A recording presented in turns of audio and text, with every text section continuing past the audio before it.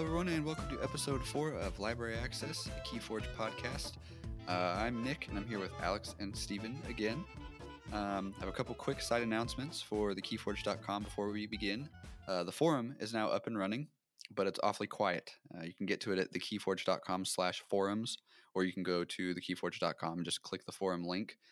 Please go there and chat it up. You know, it takes one person to get all the rest of them there, so do your part. We posted a new article yesterday.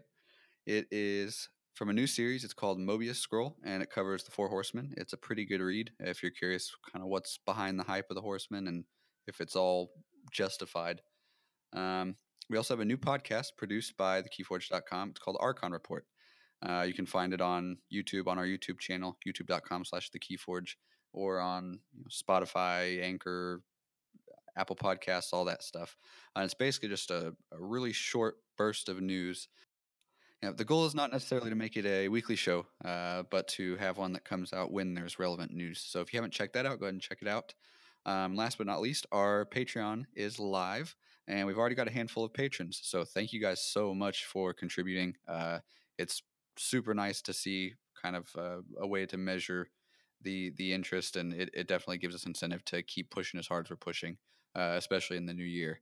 If you'd like to show your support, you can throw money at our faces at patreon.com/thekeyforge. We also hosted an event on Tuesday of this week in our Discord group. You can actually get to that Discord by going to keyforgediscord.com. You can also go to thekeyforge.com and click Discord, but that one's way more handy. We ran a sealed tournament. We randomly generated decks and assigned it to everybody. We had about 30 people show up, and it went super well. So congratulations to Matt, who came in first place and won a custom-built wooden deck box. We'll host another event on Tuesday. We're not sure if it'll be Archon format or sealed. That's kind of to be determined. It's free entry, no matter what. You can play on Crucible. And we'll be offering a pretty cool, yet-to-be-announced prize. Make sure to join our Discord if you haven't already. Like I said, you can get to it real fast by going to keyforgediscord.com. So I have a question. Yesterday, I was sorting through all my Keyforge stuff, and I noticed that I have too many decks. And I've kind of come up with a system to deal with my addiction to buying decks. But I was curious, what do you guys do with too many decks? How do you handle owning more than a playable amount of decks? Buy more decks. I mean, look, like the game is great. I want to show my support. I'll throw money at our faces on Patreon. I'll throw money back at Fantasy Flight's face. No, the actual answer is I have them all like separate out into a box, and I have them specifically like put in a kind of order.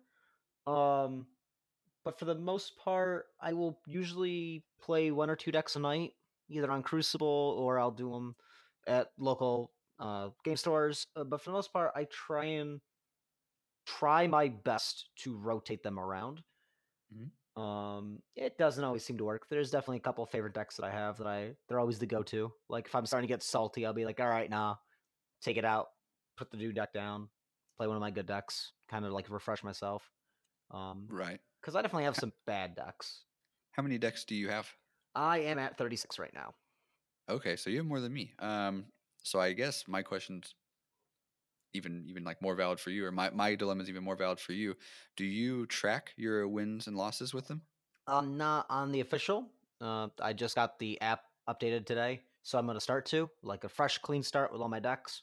It's not exactly the best because some of my decks I've played a lot with, and some of the decks I've played a couple nights. So the ones I've played more with will obviously probably have a higher win rate. But yeah, I'm gonna be starting doing that. But so far, the only one that I've really kept is the two or three decks that I use as often as I do, like for tournaments. Those I keep track of. But for the most part, the rest of the decks are fun decks. I'll throw them to a couple friends when they want to play. I make sure to have a good variety so I can be like, well, here's like a quick rundown of what all the houses are. What would you like? I don't have one of every single combination, but I'm getting close. Okay. I don't use the app because when I had started, the app was kind of glitchy and I couldn't like log into it reliably. So I made a spreadsheet, which is actually proven to be super handy. I put the name of it, the different houses in it, and I have a games played column, a win loss, and then I have one set up for like deck scores and stuff that I haven't plugged in yet. But it's proven pretty handy to be able to actually look at the amount of games I played with it and the win loss ratio. I also have like a win percentage, but it's proven to be super tricky, and it's almost like sucked some of the fun out of it for me when I'm like strictly playing to build up the spreadsheet, because my goal right now is to figure out 20 decks I don't like. I have 29 decks, so I want to figure out which decks I don't like, and I want to get rid of them. I want to give them away or sell them or whatever, and then I want to have 10 that I can really like learn the heck out of and figure out which ones are good, so when competitive play comes around I'll know which one to actually bring. But it's surprisingly difficult, and it doesn't help that Keyforge takes so long to play. It might on Crucible, it might take me 45 minutes or so to get through one game, and that's just with one deck out of 29. And to like get any sort of reliable answer out of that spreadsheet as to what's good and bad, I have to play them like 4 or 5 times each. And I won't sit down and do the math on it because it'll blow my mind, but that's going to take a long time to do. So that's kind of how I'm handling having so many decks, and I'm trying to work through them. But it's easier said than done. But it is fun to be able to play like almost a form of sealed. I have my good deck. I have like just one that I think is really good. And if I go play in person and somebody there's just opening up a deck of their own, I'll pull one out that I've only played on Crucible and sleeve it up. And if I don't look at the notes I have on my spreadsheet, I have no idea what's in it. Like I'm still going into it pretty blind. So that's been fun to still like discovering my stuff. But what about you, Alex? I'm way behind on you guys on deck acquisition. I'm at 10 right now, and that already feels like way too many for me. In that, if I'm playing on the Crucible, or I was playing with a friend the other day, just out at a local tavern, I didn't know what to pick. Like I literally just sort of looked at them and just went, this one. And there's actually a little bit of fun involved in that for me, just in terms of really adding to the randomness that I think is such an appealing part of Keyforge. But I do see a point in the near future where I'm probably going to have to cull some decks out and either give them to friends to play with or keep them in reserve for if I ever get to play in that bring your worst format or anything else like that, because there is so much to be gained from playing your more this word again, we used it so many times last week, competitive decks over and over and over to really learn them. I have the very first deck that I ever opened up recently just suddenly turn into a beast because I finally figured out how to play it properly, and now my win ratio with it's off the charts for me anyway. And I'm not very good at Keyforge, so if I get 75% win rate, I feel like I'm champion of the world. But it's hard to feel like I'm spending time well just like randomly choosing decks when I can see the results of having spent a little bit of time learning one or two decks. And so I almost wonder, maybe having a smaller number might be more beneficial to my enjoyment of the game in the long run, leaving aside, wacky formats and choose a deck at random or let your opponent choose one of your decks from, a deck list you present him or some other format of that ilk. Variety is the spice of life, my friend. You gotta get one of every kind. You gotta get one of every single house combination. You gotta play with everything. Like just playing one or two, that's gonna get boring. Like that's the fun for me in Keyforge is that there's so much variety, and the fact that I can't change my deck out means I'm having to learn these new things and having a different experience with every deck. I don't know. I don't see the problem of having too many decks. I see the problem of not having one of every deck. Like if I could have like 40,000 decks, I'd be happy. My wallet will not be, but I'll be happy. Meet the man who spent $500,000 on Keyforge. You mentioned like keeping a bad deck around for the for the formats where that's applicable. You bring a bad deck and your opponent's forced to play it. Uh, are there any other benefits to owning or keeping around bad decks, or is the possibility of that potentially unofficial format? Um, is it worth keeping those bad decks in your box for those cases, or is it better to try to pawn them off on somebody, or what would you do with a bad deck? I guess. I feel like playing my worst decks. For one thing, the game is still young enough and I'm still inexperienced enough at the game that it took me a while to really suss out, whether a deck was good or bad. And it's not always losing every time that makes it bad, since I have some decks that I think are on paper, if I could pilot them better, would probably be, a more winning deck. But there's certainly something you learn about the game from playing bad decks, and it can teach you lessons that, I could say to you, uh, a lesson about Keyforge, or give you sort of a good general strategy.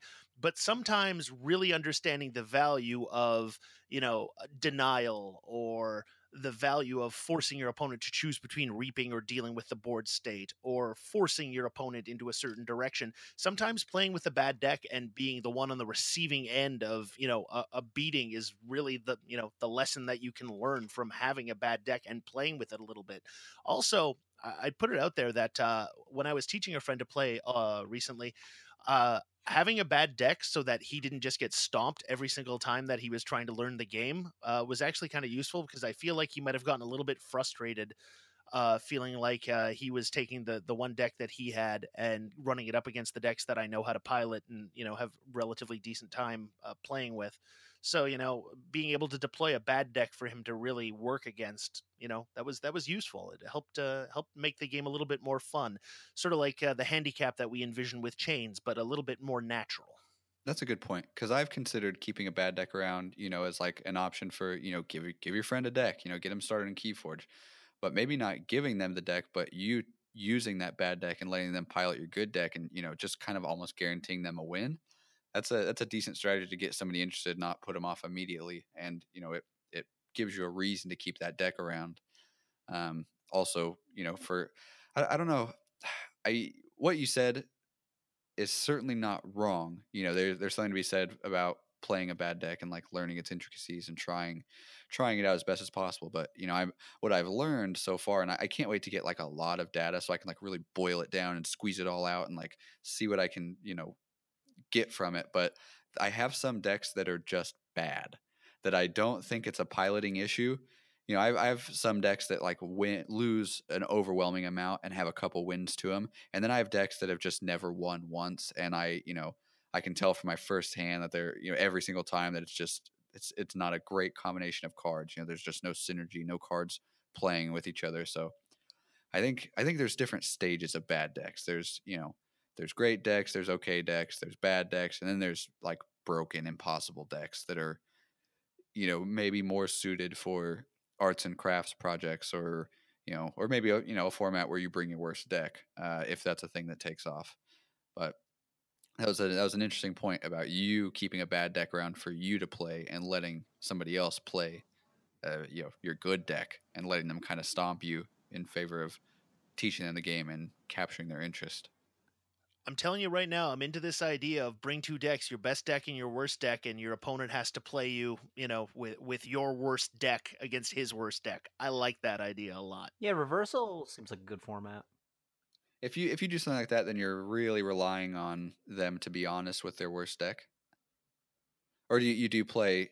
I mean, explain that scenario that you just mentioned. All right. You basically, I'm not good at theorizing formats. People are much better than I am, but I like the idea of I bring a bad deck and you bring a bad deck, and then we have to play each other with each other's bad decks. So it suddenly becomes a contest of who had the worst deck that was so hard to pilot and so crappy and had so little synergy that even a good player couldn't, make it work. And there's then create some value and hopefully some fun gameplay elements out of that. Okay, yeah, that was my mistake. I thought you were suggesting that each person bring their worst deck and then they play those decks, like they pilot their own decks. But then you'd be relying on them to actually have brought their worst deck. But I see what you're saying. If I only own one deck and it's a double horseman deck, it's my worst deck, guys. I don't know what you guys are talking about. Well, in Alex's scenario, you're about to play against your double horseman deck, so good luck. Never mind. No, I've got an awful deck though. Like, I mean, this thing is the logos in it is good. The Sanctum and the Untamed is awful. And if anyone wants to look at this deck, it's Trias A Skitterex, the 3.14159th. And I'll toss you the name of that so you can put it in the description if someone else wants to see this horrible thing. It's got all the good logos cards, though. It's got a Wild Wormhole, 2 Libraries of Babel, a Skippy Time Hog, and then go down to the Sanctum, and there's Epic Quest with 1 Night, and Doorstep to Heaven, which is a card I've never been able to get off correctly. It's always just been gain an amber, lose an amber for me. And then the Untamed is a couple cooperative huntings, a Troop Call with 1 single Niffleape, and I think there is 1, 2, 3, 4, 5, 6, 7, 8, 9 creatures in the entire deck. I'm looking at it right now, and it's just I opened it up on stream when I was streaming the one night I was opening up my booster box, and everyone in there was just looking at me, and they're like, "What is this absolute garbage that I just pulled?" And I think it's one of those decks where if you bring it to if you even bring it to a reversal deck, you're basically being a terrible person because you're like, here's this unpilotable jank that the algorithm spit out for me, and I mean I keep it around because I'm sure I will get some use out of it where I sit down and play some games in that same way where all right, let's just bring out our worst decks and let's see how we can pilot. But I look at this deck and I'm pawing through it right now, and Virtuous Work and Wild Wormhole are the only 2 cards that I'm like, these cards will work 100% of the time in this deck. Everything else is, oh yeah, I can draw a card. The rest of my deck's bad. I don't want to draw it. It makes me sad. We had kind of an extensive conversation about this last week, like what makes a deck good, what makes a deck bad. And one thing that I kind of wish I was listening back to the podcast that I wish I had brought up was a deck that has so few creatures that you have a real chance of getting nothing on the board on your first 2 or 3 turns. And I have one deck like that, and it is brutal to pilot. I don't think creatures are the be-all, end-all, but I do think that there's something to having, a handful of situational cards that you can't do a thing with. And there are decks out there that certainly fall into that algorithmic trap, sadly. Epic Quest seems to be the trap card I've found with a lot of decks. They're like, yeah, Epic Quest, this card's real good. It gets me a free key. Oh, I've got 1 or 2 nights to synergize with it. Oh, I have to hold an entire hand full of Sanctum cards just to get a benefit out of it. No, I'm good. I've seen some decks that have, tons of nights, and Epic Quest will fire every time. And then, like I said, with my deck here, Epic Quest will fire never. I don't know. There's definitely some trap cards that look real good on paper that just basically, unless you get the cards from the algorithm, that card is just a complete dead draw every time. Right. I have a topic that kind of loosely ties into this. Not quite. I was curious if you guys have encountered any either banned decks or oddities. And I guess oddities as in decks that are just don't work together, but more so in imperfections and things like that. There's the decks with the goofy names, or I think one popped up I've only seen one of that had a giant pink X across every single card. It was printed on it, but it had been packaged and sent off and all that. So I didn't know if you guys had encountered anything cool. I personally had opened I think I have 2 decks that are like that I'm not sure there's an official term for it, and I think I'll use the wrong one. It's not a miscut. It's a misprint where the print was shifted on the sheet. So there's the cards don't bleed over from one to another, but there's a good several centimeter gap on each side of a bunch of the cards that are white and don't have any ink on them, and everything's shifted way over. The left border is almost non-existent, and I think that's cool. I also have I've kind of an interesting oddity. I pulled a Horseman deck a couple weeks ago, and I've been playing on Crucible, and it's actually pretty consistently good. So I sleeved it up on yesterday, actually last night, and I noticed that the identity card is I didn't inspect it too much. It's either really frayed, if you took your fingernail and kind of scratched along the top, if you were playing cards without sleeves on them.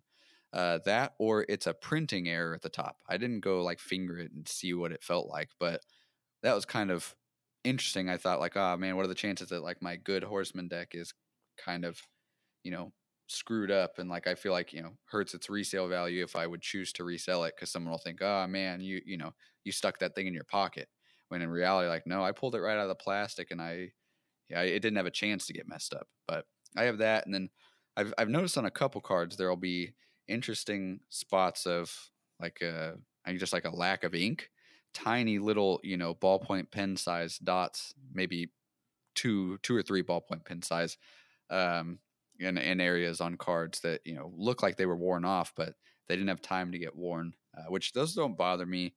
Not even from a resale value. You know, if I were buying a deck, like Keyforge is interesting in that like nobody's collecting a single card. You know, it's not like Magic or Yu-Gi-Oh where there's just these crazy cards that are super rare that you just can't get your hands on. And if you get them, you know, if you get your Black Lotus, you put it in 6 different sleeves and in a box and a safe and all that. So there's not really a like a collectible aspect to Keyforge for the sake of. I mean, that might not be true. It's really too hard to tell. As it is right now, there's no super collectible card. It might be possible that certain decks, if kept in pristine condition, are, you know, become way more valuable later down the road, as prints stop being made for certain cards or houses or whatever. But as it is right now, I don't know. It just doesn't really bother me, even if I were buying a deck, if there were some like printed imperfections. You know, I obviously don't want somebody who spilled water on a deck or scratched it or whatever. But if he said, you know, look, man, I opened it up, and you know, if he said I opened it up and the identity card was bent, I almost wouldn't care, because like that was out of your hands. Like it's not gonna disrupt the game. That's just me. Have you guys encountered any banned decks or oddities or anything like that? No.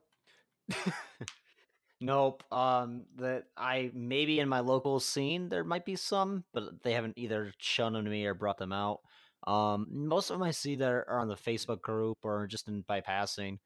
Mhm. I know one of the not local to me players, but they travel a lot.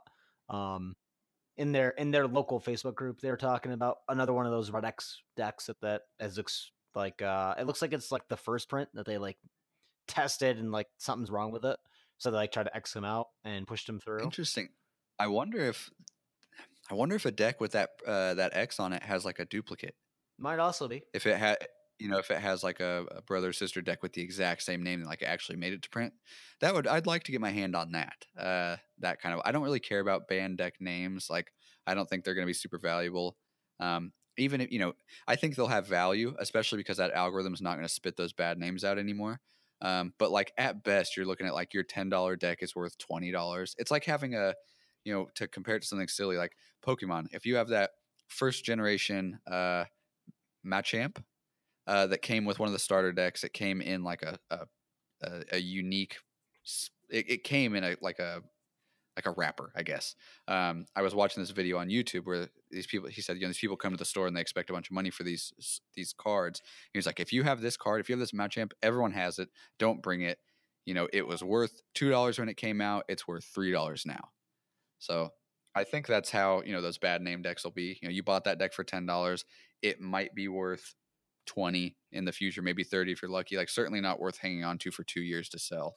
But I think the decks with like the giant X's on them, or like really crazy miscuts or misprints or something like that, if they exist, I don't know to what extent they do. You know, the one I have is like the most extreme misalignment I've seen.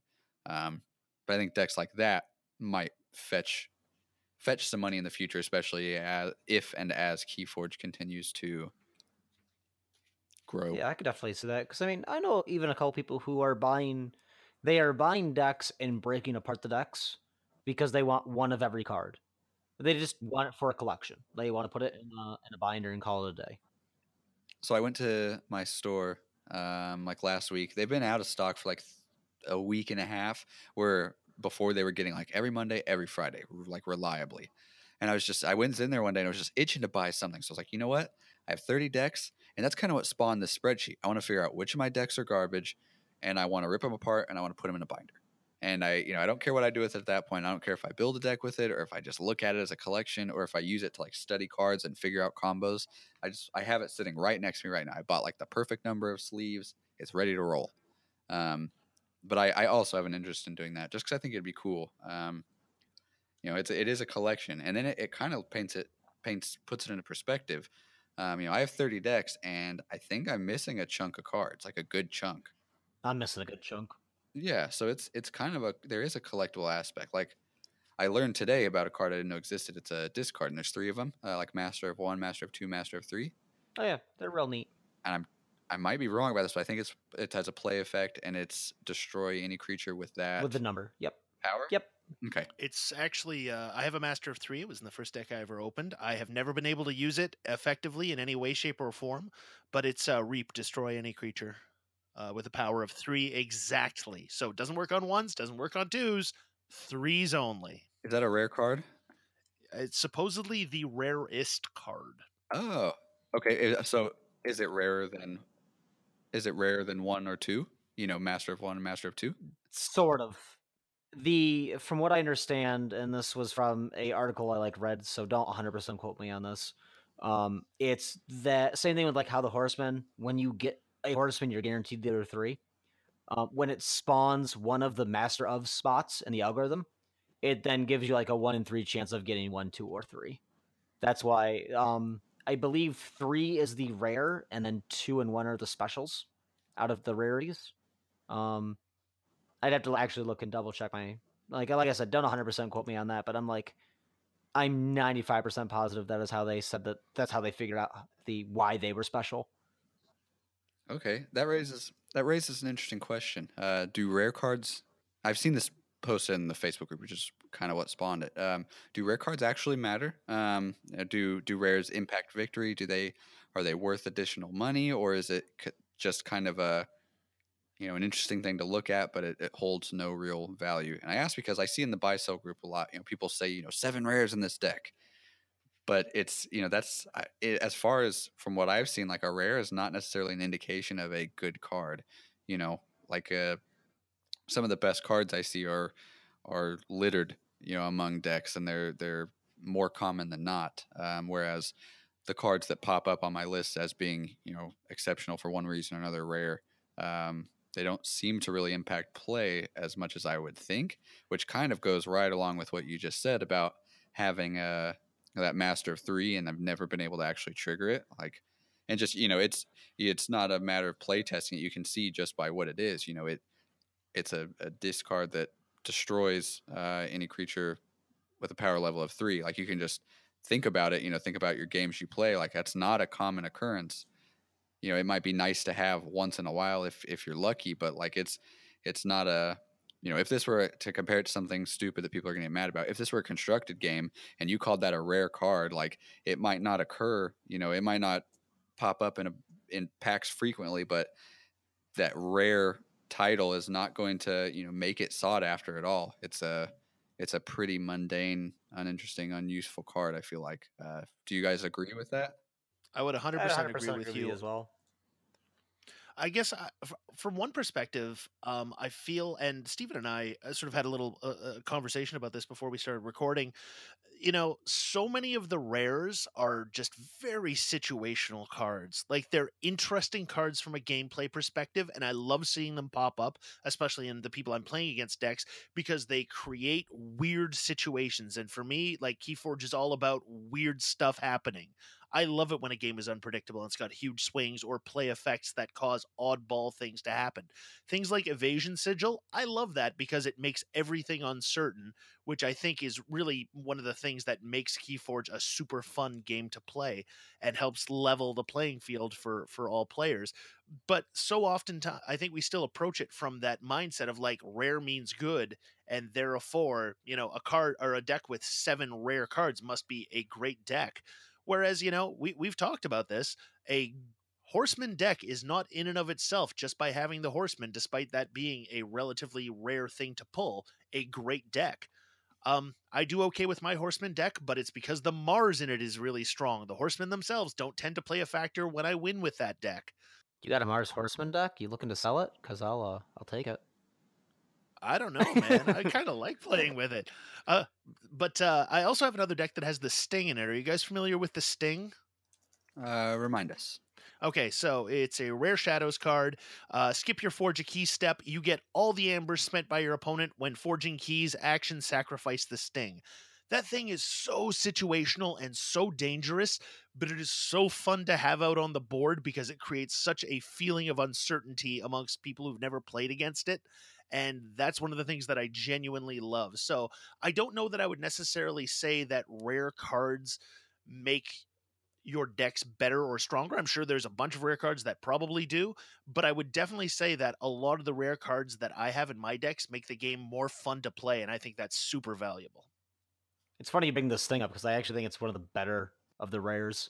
Because it's solid. Like the fact if you can get it out like early before they forge their first key and get it down for 2 keys, I think it's one of the more solid of the rares. But I 100% agree that the rares in this game are more powerful effects, but also more situational effects. Like I look at Kefki Dragon, and that thing is crazy, absolutely bonkers.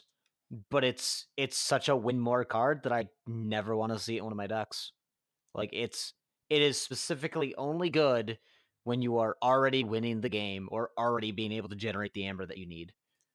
And I feel all of the rares have that kind of either they are win more, they don't progressively push the board state further when you're behind. Like they don't really bring you back into the fold. Or they're just really cool effects, which is fine. And I think they each add something to their faction and to the game.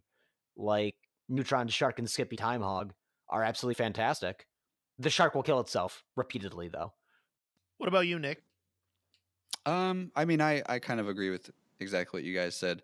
That's been my experience at least. That's kind of why I brought up on the buy sell group. You know, I don't go to bat every time I see it pop up when people are boasting that their deck has 7 rares, so that's what's justifying this price or that price. But I've kind of learned that like the rare title is meaningless for the most part. And I'll be the first to admit I haven't sat down and studied the card list. Like I said, I'm still discovering cards. So it's possible that we've just seen like the least rare of the rare.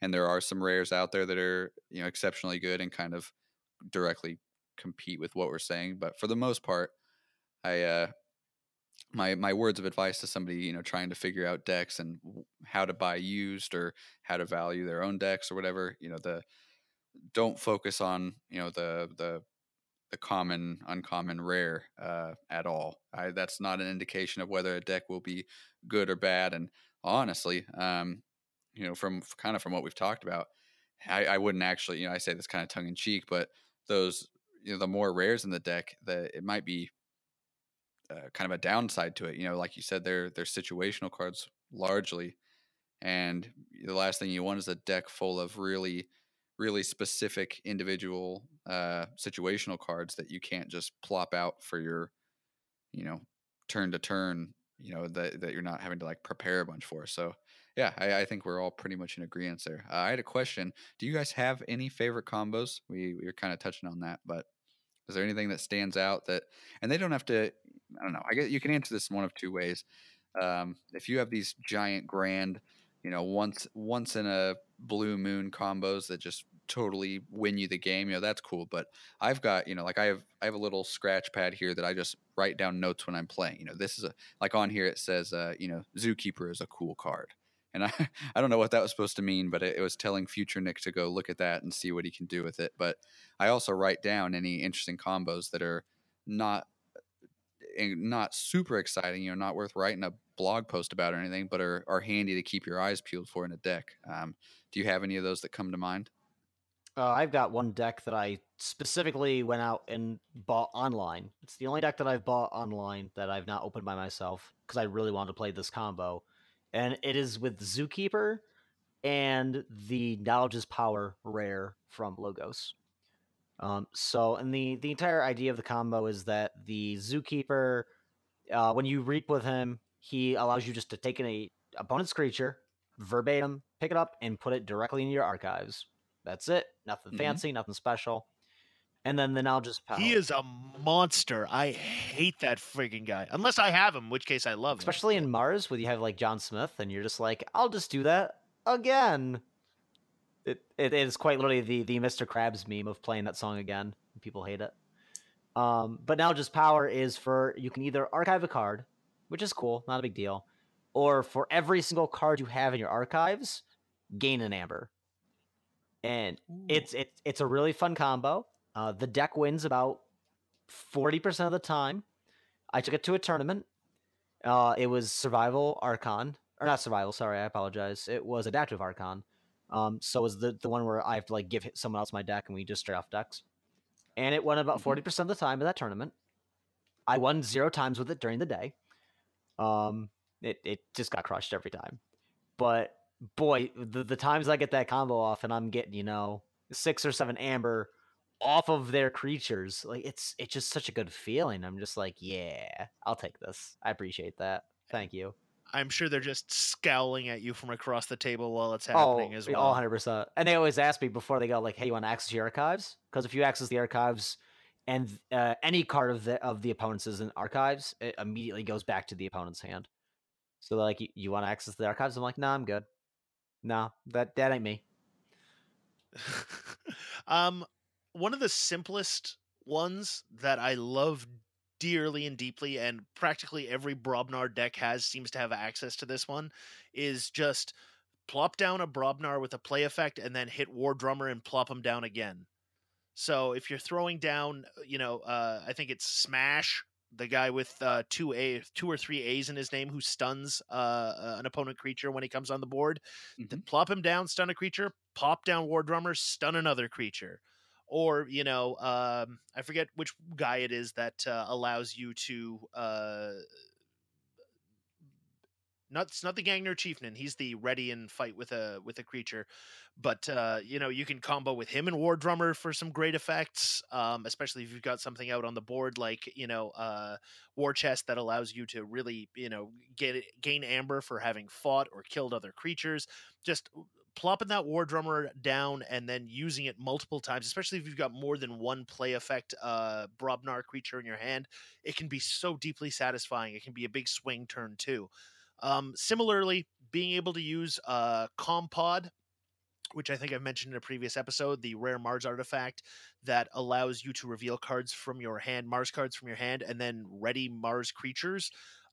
Using that with John Smith basically allows you to create crazy turns where, you can put guys into play immediately ready to go, and then, over and over and over use them while reaping with John Smith, especially if you have more than one John Smith in a deck. It's ridiculous. It's super fun, and it allows you to have sort of these epic turns where you get a ton accomplished without even having to have that many cards.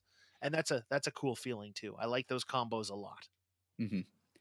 I have two written down on my list here, and they're not terribly interesting. They're not worth getting a deck that has, but they kind of made it to my list because I unintentionally play them almost like every game that I play these decks. One of them is Full Moon and Nature's Call. So Full Moon is it's an action play for the remainder of the turn, gain 1 amber each time you play a creature. So you can, play creatures, have some on the board, whatever. And then you play Nature's Call. It's an action. They're both untamed. Play, return up to 3 creatures to their owner's hands. So typically you'd play Nature's Call and, pop your opponent's cards back up into their hands. But play that on your own creatures, pull them back into your hand, play them again, gain some more amber. You can say you have say in this hypothetical turn, you have, 5 untamed cards in your hand. You have Full Moon, you have Nature's Call, and then you have 3 creatures. You play Full Moon, those 3 creatures, you gain 3 amber, pull them back in your hand with Nature's Call, play them again. You end that turn with 6 amber, 7 amber because Nature's Call gives you 1. I think that's a pretty interesting one, and kind of that's what's cool about Keyforge is I'm personally discovering little things like that where you've got that action play, return up to 3 creatures to their owner's hand, and you'd expect that would be a card to play kind of against to harm your opponent, but that could help you. And I'm sure there's other cases with untamed cards or whatever others, I guess, to prepare for a future turn where pulling your own cards back in your hand could be beneficial. Another one I have, probably less interesting than that one, is Bad Penny and Pawn Sacrifice. So Pawn Sacrifice is a Shadows action that gives you an amber when you play it, and it's sacrifice a friendly creature. If you do, deal 3 damage to 2 creatures. So you have Bad Penny, which has destroyed, return Bad Penny to your hand. You use Pawn Sacrifice to pull Bad Penny back into your hand, you use. Let me redo that.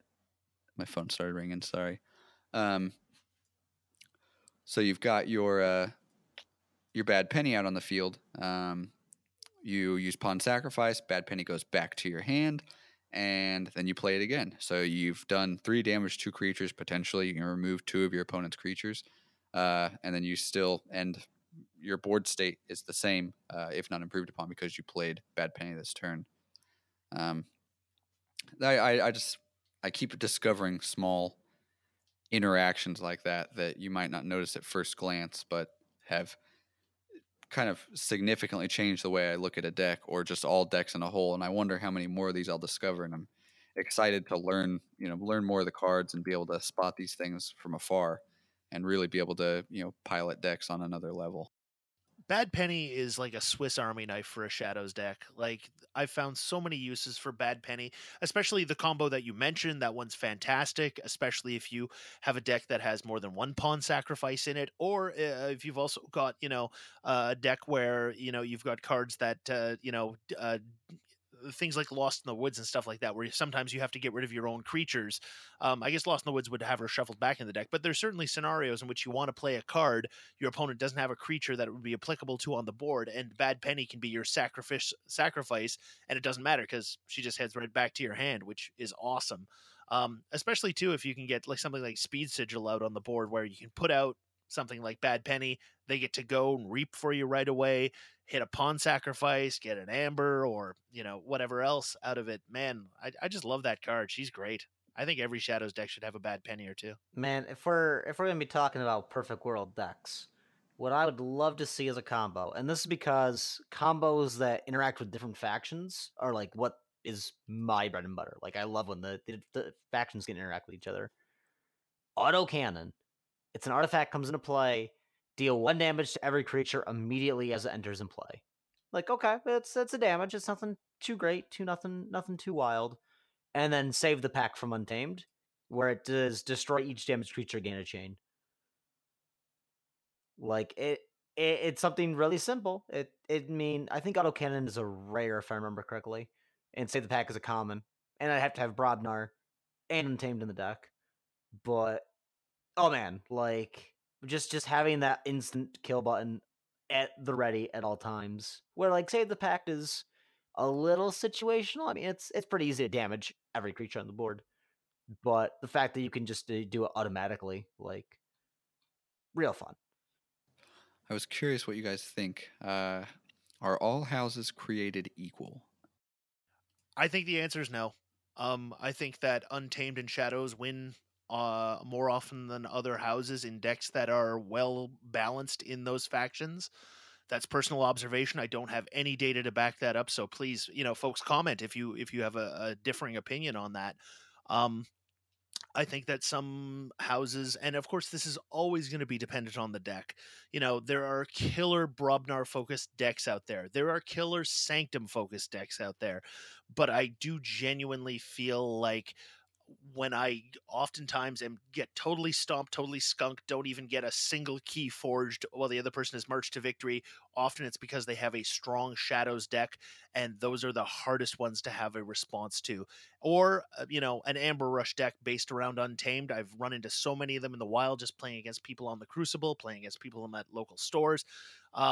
They just, I don't know if it's necessarily that they're stronger, but maybe it's just that the pieces to make them a more winning house inside of a well-balanced deck are more common, or the algorithm, makes them come up in people's decks more frequently. I think with the current state of things, I would put money on Untamed and Shadows being the strongest houses from a winning perspective. And of course, once we start to have real win-loss tracking, theoretically, at some point with the app, these are things that we're going to be able to test, hopefully, really start to see what the percentage of winning houses and decks are. But that's purely supposition on my part at this point, but I feel like it's supposition supported by personal experience in the, couple hundred games I've played of Keyforge at this point. Alex, I like you. You're a good friend. You're wrong. Wholeheartedly super wrong. All right. I want to hear this. I think that every single faction, or I keep calling them factions, they're houses. I gotta call it the right terms. but I think every single house in this game is built equally amongst themselves. And what I mean that is that every house has something that they're really specialize in, that they're really good at, a couple things that they're okay at, and a couple things they're real bad at. And because of that, I think that you're seeing more combos with your saying that like Shadows is winning all the time.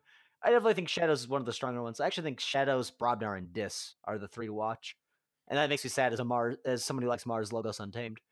But I think that every single house is done up exceptionally well in that they all have a very good feel to them, and they're balanced around that feel.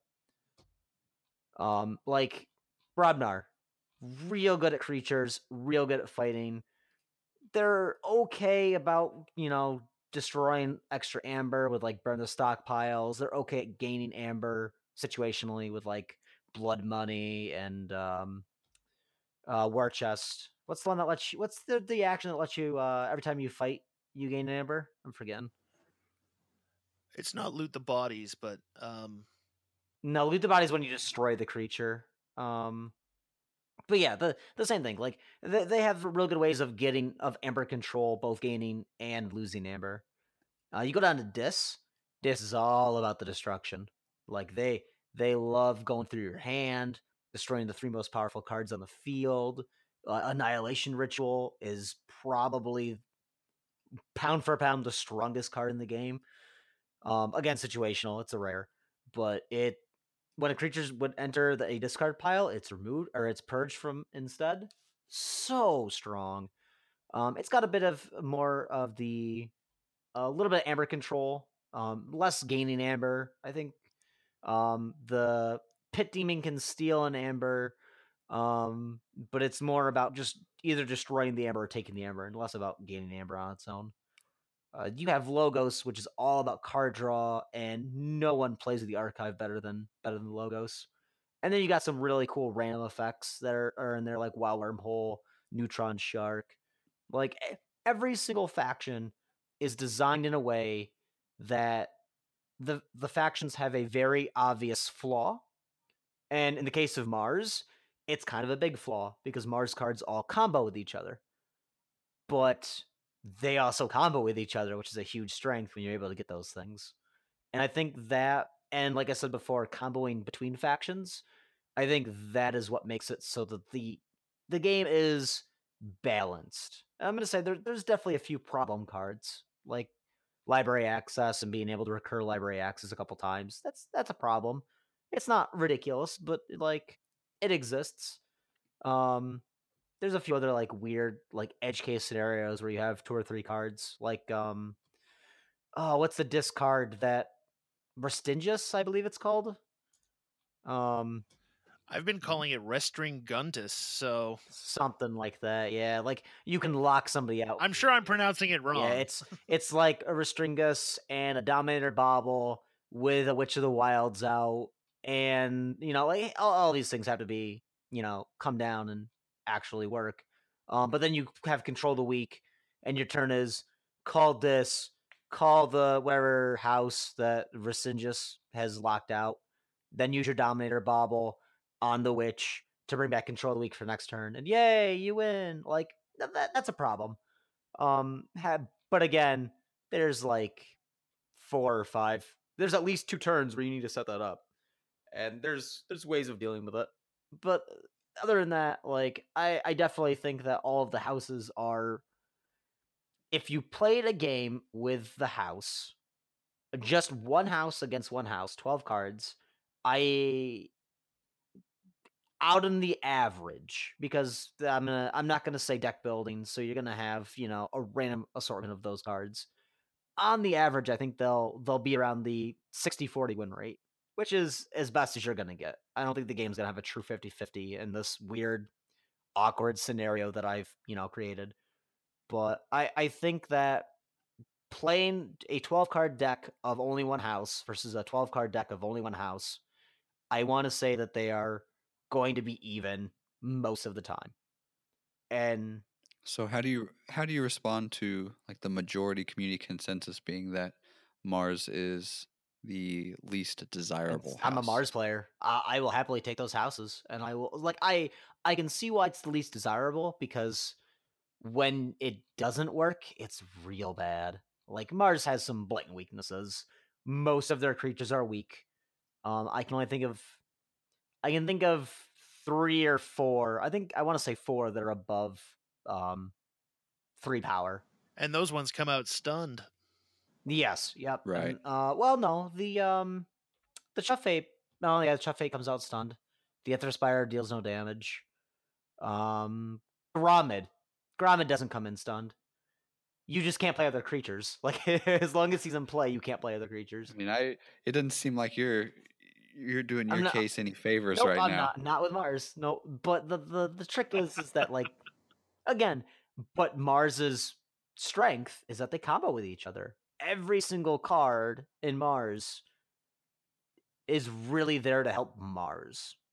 And then you have a couple cards that make other creatures Mars, like Brainstem Antenna. You got Red Planet Raygun that you just put on any creature you want, and you're like, all right, you now have to deal with my Mars creatures, even if I don't call Mars every turn, because I have this creature that I can just reap and deal a damage for every Mars creature I have in play. Like, there are cards in there that really cause a lot of problems. I'm trying to think of the more common ones because I don't want to always be using rares and uncommons, but like Phosphorus Stars I will throw away every single time. That's the only bad card I can think of off the top of my head that's in Mars. Because it's play, stun each non-Mars creature. That's usually 2/3 of your deck and maybe 2/3 of their deck. That's not a fun time. I'm also going to put Ammonia Clouds out there as a Mars card that I find very situational. And I'm with you, man. We should form like the Mars fan club for Keyforge. I'll be the treasurer. You can be the president. I don't want you touching my money. No way. No. You're a wise man. But, you know, Ammonia Clouds basically does 3 damage to every card on the field, which is not enough to take out your opponent's big cards, but it is enough to take out all of your good low power Mars cards. So it's almost getting tossed practically every time that it comes into the hand, unless I'm in a very specific kind of situation. Yeah, there's like I can understand why if you look at a Mars card and go, why would I ever play this? You're probably right. In a vacuum, why would I ever play this? But the fact, like EMP Blast, each Mars creature and each robot is stunned. Each artifact is destroyed. You're hitting your own creatures a lot of the time with Mars. It's a very combo heavy. It's very reckless. But man, when you can get those Mars combos to work, like you are in such a good position that you just like fold your hand up, put it face down next to your deck, and go, I will call Mars until you deal with this problem. Nick, what do you feel like if there is a strongest house, the strongest house is, or do you think that all the houses are equal, like Steven? So I definitely don't think all the houses are equal. And I haven't been able to figure out what the strongest house is. And I guess someone will try to correct this whole conversation and say, well, what constitutes being the strongest? You know, physically strongest because you probably have Brobnar, this and that. But just kind of in general, all things considered, you know, the best house to help you win the game. From my experience and just with my decks, I would say Sanctum. Like every time I notice I have like an overwhelming board state and I'm doing very well, I look down at the board and I analyze it, and it's due to my Sanctum. And that's been the case across like I don't know how many decks, but more decks than not. You know, it's not just like every once in a while that pops up. It's like almost every time when I'm noticing during a game, like, wow, this is going very well. Why is that? It's because I've got Sanctum out there. I can see the value in others. You know, my personal 2 favorite houses for the reason, you know, kind of that we're talking about, that I think they're the most beneficial to have, would be Sanctum and Shadows. And you know, whatever else gets thrown into that deck is okay with me. Either Logos or Dis I would pick. You know, there's Dis, which it's valuable, but I don't think it's the game winning house. I think that's either Shadows or Sanctum personally. I could be wrong, and my opinion might change as I learn to pilot my other decks better. I'm sure it'll change, but you know, from what I've seen, it's just, you know, my personal experience has been slapping me in the face with it, is that Sanctum is what has like saved my butt over and over and over again. I think it's because Sanctum has a little bit of everything you might need. You know, a lot of cards are really specific to, you know, Brobnar is really just about kind of beating down, and Shadows is really about, you know, amber manipulation and stuff. And it seems like Sanctum brings a little bit of everything to the table, and maybe that's why. It's because I'm able to just reliably pick Sanctum the majority of my turns. I'm not having to like, oh boy, you know, I really need to swap to Dis so I can, you know, do this or that, or I really need to use Shadows so I can, you know, disrupt what he's doing. It's, for the most part, I can find something within my Sanctum, you know, cards that will solve most problems I have in a game so far. And maybe I'm just lucky with my decks. That's also possible. This is one of those things where I cannot wait until theoretically we get a point where we can really start crunching the numbers on wins and losses. Hopefully that's information that we'll be able to pull out of the Keyforge app via the API or something else like that, in order to really start looking at what the most winningest decks have in common, what houses are represented more than any others, what commons, rares, uncommons, uniques are most represented. Because right now, I think so much of our conversations around this, and they're good conversations and I like having them, are really governed by personal experience. And so oftentimes, like, my perception of Sanctum and your perception of Sanctum simply don't match up because our experiences are so totally different. And that's based on the kind of decks that we've pulled and the kind of decks that we've played against. And to be totally truthful, that's one of the things that I genuinely, once again, love about Keyforge. It's not all set in stone. The meta is not universal. We're still figuring all this stuff out. And so, you know, and once we get all this stuff figured out, there is nothing in the world to stop them from adding a new set, changing the algorithm, doing something else to return us to this state. So, on the one hand, we're all constantly in a state of discovery and really figuring out, you know, what the game is and how the game is played and what's feasible and what's not feasible and what's fun, while at the same time also knowing that, you know, there's the impending specter of you know, everything we've learned possibly being changed in future. And that's kind of a fun state for the game to be in. The Age of Discovery is well named because I feel like the Age of Discovery is going to last for a good long while. I definitely 100% agree with you on that, but I also feel like that once the decks are going to be more found out and we start looking at more of the data, I think you're going to see more of a shift in not the algorithm itself, but the players themselves. And you're going to see them, because players want to win. That's just who we are. We want to be competitive. We want to win. And you're going to see when that data comes out, you're going to have a big shift in, well, this three combo is, these three houses are winning, 60% of the games. Is that because of piloting? Is that because of cards?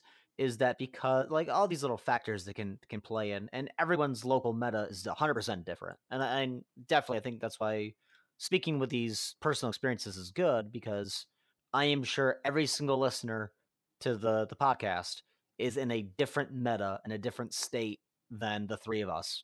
And I think each one of the three of us is in a very different state of each other. My meta is very, very hard pushed on, does this have bait and switch? It wins. Like, it, to the point where the tournament that I went to on Saturday, the person who won the tournament played against a Shadows deck every single round. Mine had one bait and switch and no other, like, cool stuff. It had a couple urchin, like, pullbacks and stuff like that, but everyone there apparently brought a Shadows deck. And I don't know if it was because of the meta, because we wanted to try something. I brought a Shadows deck because I don't play Shadows very often and I wanted to try something different. And it was survival format, so I had a second deck in the background, which is my deck that is my bread and butter. But I think that once the data comes out, I really don't hope that everyone starts fawning over the decks that are, like, the houses that are going crazy. And that's because we can't build the deck. And that, I think, is the best decision that Keyforge has made, in that even if your house is doing super exceptionally well, I'll throw out this random perfect world scenario. Shadows wins 80% of the time. Whatever, it doesn't matter. Shadows is great. It's the best deck around. Your deck might still be in that 20th percentile where you're never going to win a game just because of the cards you pull. And that's good and bad. Like, it sucks if you pull that bad of a deck, but at the same time, it means your other cards might be better. It means you might need to pilot the deck better to get into that 80% win ratio where Shadows is winning all the time. Like, and I agree. I think that the Age of Discovery is aptly named because everyone is still trying to figure all of these little nuances out between the game. I see what you're saying. I think there's going to be two periods of time, two phases in how this is all going to work out. Right now, we're in kind of the first phase of figuring things out. As we gain, we're like a new society. Like as we gain knowledge, we get more powerful, and we're all moving toward the single goal of figuring out like what is the best combination of cards, what's the best house combination, whatever, all that stuff. And with that data coming out, I think we're going to play a couple months. That data is going to become available however it is, whether it's crowdsourced, fan sourced, whatever, or comes officially from the site. We're going to figure all that out. And then what's going to happen is there's going to be like, I'd call like an objective meta discovered. And it's just going to be, something that like isn't really common in other card games, because all the card choices are so unique. You can have like this is what, the consensus is that people are kind of playing right now, but like this will be backed by like hard data. But once that like objective meta is discovered, there's no way around it. Everyone's going to flock to it. Everyone's going to go for those house combinations. Everyone's going to go for those card combos, whatever it is. But that's also going to introduce like an objective-ish like counter meta. And with that, we're going to be in this phase 2 of like that meta has been established, but now there's a whole army of people that have reevaluated their play style, not to play into the meta, but to combat the meta. And that's going to disrupt that objective meta that we've discovered. And, it'll be interesting to see what happens at the end of that like second phase. And I'm not sure if that's exactly how it'll play out, but I have a pretty good hunch that it is. And I think that'll be cool to see. So I don't think the game will be ruined by any means, and it's going to be kind of like a refresh, like almost like they wipe the board clean, because for what we figured out is good in phase 1, is going to be totally disrupted when everybody comes to the table with their shadows, whatever. But then there's going to be the introduction of that counter meta that's going to disrupt all of that and potentially knock that down once everyone's playing the cards that combat that meta that's been discovered, if that makes sense. It definitely does make sense. Your point about people chasing what will be seen as the most winningest kinds of decks or the most winningest combos is well made, because I think we're already starting to see, to a degree, people chasing after decks that are perceived as having a real high win ratio. I mean, we've had the conversation about Horsemen a couple of times, I think, on this podcast, and ultimately, those of us who are sitting here understand that Horseman is not a guarantee of anything. Horseman is cool. Horseman works really well in the right scenario. Horseman is fun to have because it's an interesting piece of early Keyforge culture. Having a Horseman deck is like fun, and it feels good to have in your collection.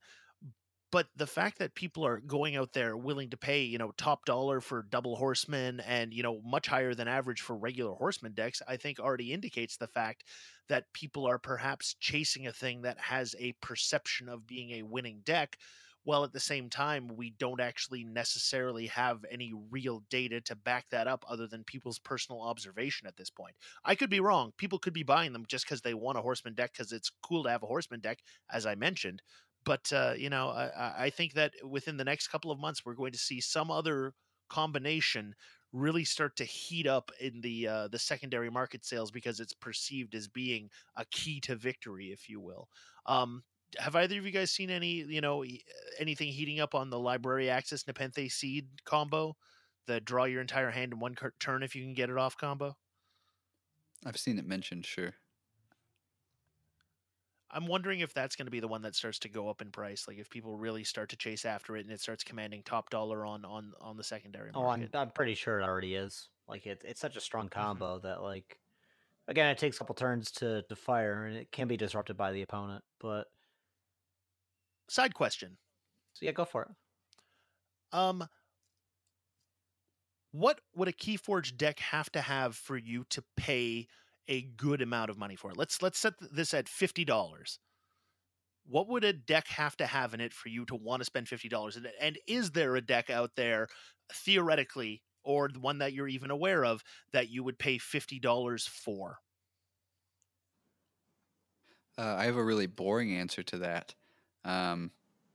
I wouldn't. I wouldn't buy a deck, not because I'm some elitist that insists on just cracking my own decks open and doesn't believe in the secondary market, but because I hope my words don't carry any weight, and I'm sure they don't, but I would hate to be responsible for just like disrupting the third party market or whatever. But like, I don't think anyone knows enough to justify spending actual like significant money on a deck unless you're doing it just for fun. Or like you said, like there was a combo in the deck that you really wanted to play, like that's fine.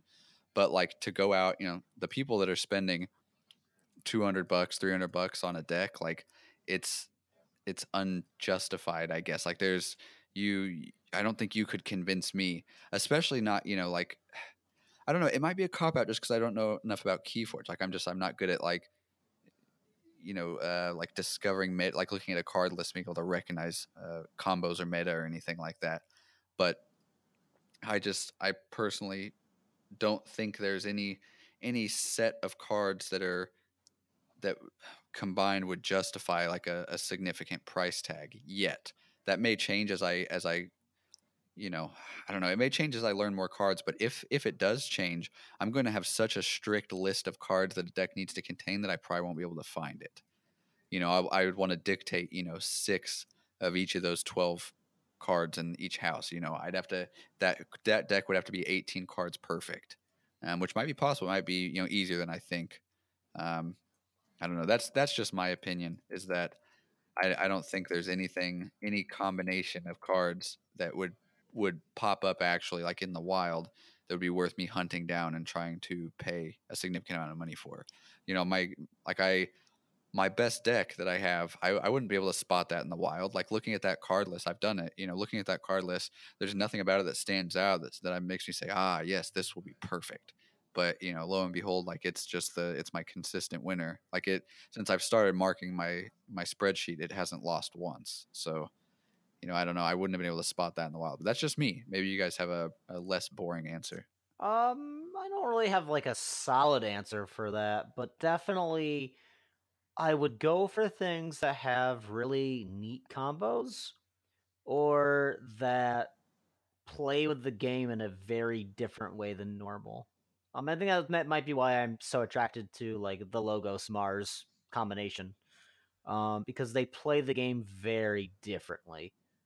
Logos has access to the archives and does some crazy archive shenanigans. Mars has some archive shenanigans, but they really build around like the combos. And I always forget if it's like Timmy or Johnny from Magic, the one that like in the perfect world, like this is an art form and I can bit this combo off if everything fires exactly right. I'm one of those kind of players. Like I like being creative and I like doing things outside of the ideal. So I mean, the deck that I bought that has the Zookeeper and the Knowledge's Power, I paid $12 for. I found it on a site. I stumbled upon it randomly and was just like, I saw the combo and I'm like, yeah, I want this. This seems like fun to me. So I mean, I paid a $2 premium for a deck that is probably honestly subpar. It wins about 40% of the time that I feel like. I mean, again, I'm not tracking my wins and losses, so that number might be skewed. But it's a fun combo, and I enjoy playing it.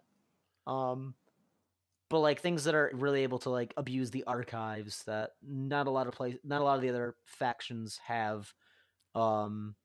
Some crazy shenanigans that I'm able to do with Mars with some Comet Pheromones and Megamouth and Agent Smith. Like that, those decks seem fun to me. Those like, I guess you'd call it poetry in motion kind of decks. If I saw one like that, I'd spend $50 on it. Begrudgingly, I would not. I'd look after the fact when I got my credit card bill and be like, "Oh, what did I do? Oh, this was a mistake." But then I'll get the deck and I'll play it and I'll have fun. I'll be like, all right, I'm investing $50, which is the same cost as a video game, into something that I enjoy. Like, all right, if you find a deck with like Bear Flute and like 11 Ancient Bears, like I'd buy that. It would not be $50 because that deck would be insane. But like something like just silly combos like that are just so either ridiculous or just fun to play, or that change how the game works from like if I can change the game, say like every Keyforge game is checkers or chess, and I bring a deck that I can play a couple cards and go, we're playing cribbage now, and you're like, what's cribbage? And I'm like, it's a card game, and you're like, this is chess, and I'm like, I know. Like those are the kinds of decks that I would be willing to spend some crazy money on.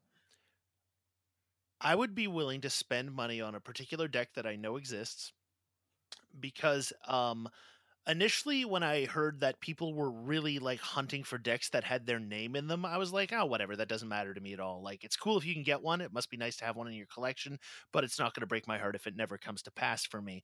And then I found out there is one that has both my first name and my last name in it, and now I am obsessed with owning it, and it is terrible. It is a Logos Sanctum Shadows deck that has 3 Nexuses and no other shadow creatures in it. Yeah, it's not even good, but just the pure appeal of having a Keyforge deck with both my first name and my last name in the deck name, I want it so badly. So if you are the owner of Alexa Devil, Burden, Kennedy, Convict, holler at your boy. I'll make you an offer for it. But those are the things that I think would almost be worth spending money on, is getting a name that has some personal resonance with you. I'm not normally a big fan of like name talk around the game. It's fun when you see a funny name, but that amusement lasts for about 3 seconds and then it's kind of over. But that's the one where I'm like, man, I want that just so that I could say that I have a Keyforge deck that has my first and last name in it. I'm pretty sure that counts as playing with yourself, and I don't want to see that at any Keyforge table. You keep that deck at home. Like, oh, that ain't me. Yeah, that's an interesting point. I've looked it up and I haven't seen anything that shares my last name. Definitely. See, now I have to look. So I'm looking right now. Yeah, some with my first, but none with my last. But like you said, just kind of an interesting novelty. Not something I'd be super heartbroken about, but something pretty cool. It looks like that's all the time we've got today. Thanks everyone for tuning in. A couple parting notes. Like I said at the beginning of the episode, don't forget to check out the forum on thekeyforge.com/forums, where you can just go to the website, thekeyforge.com, click the forums link. It just opened up. It's brand spanking new. It's very quiet, very empty. Be the change you want to see in the forum. Make a post, scream into the void, and I promise you somebody will scream I'll make an back. account right now. If I didn't know the forum was up. There you go. That's right. If you enjoyed the show and what we do at thekeyforge.com, you can check out our new Patreon at patreon.com/thekeyforge. Again, thank you to the few people who have already pledged, whether it be $1, $2, $5, $1,000, whatever you want to pledge, that'd be awesome. It really gives us something to kind of quantify, and it gives us something tangible to say that this is how much people enjoy what we're doing. We should really keep at it. Thank you guys so much for listening. Make sure to check us out wherever you find podcasts, YouTube, Spotify, Apple Podcasts, all that good stuff. And we will see you next week.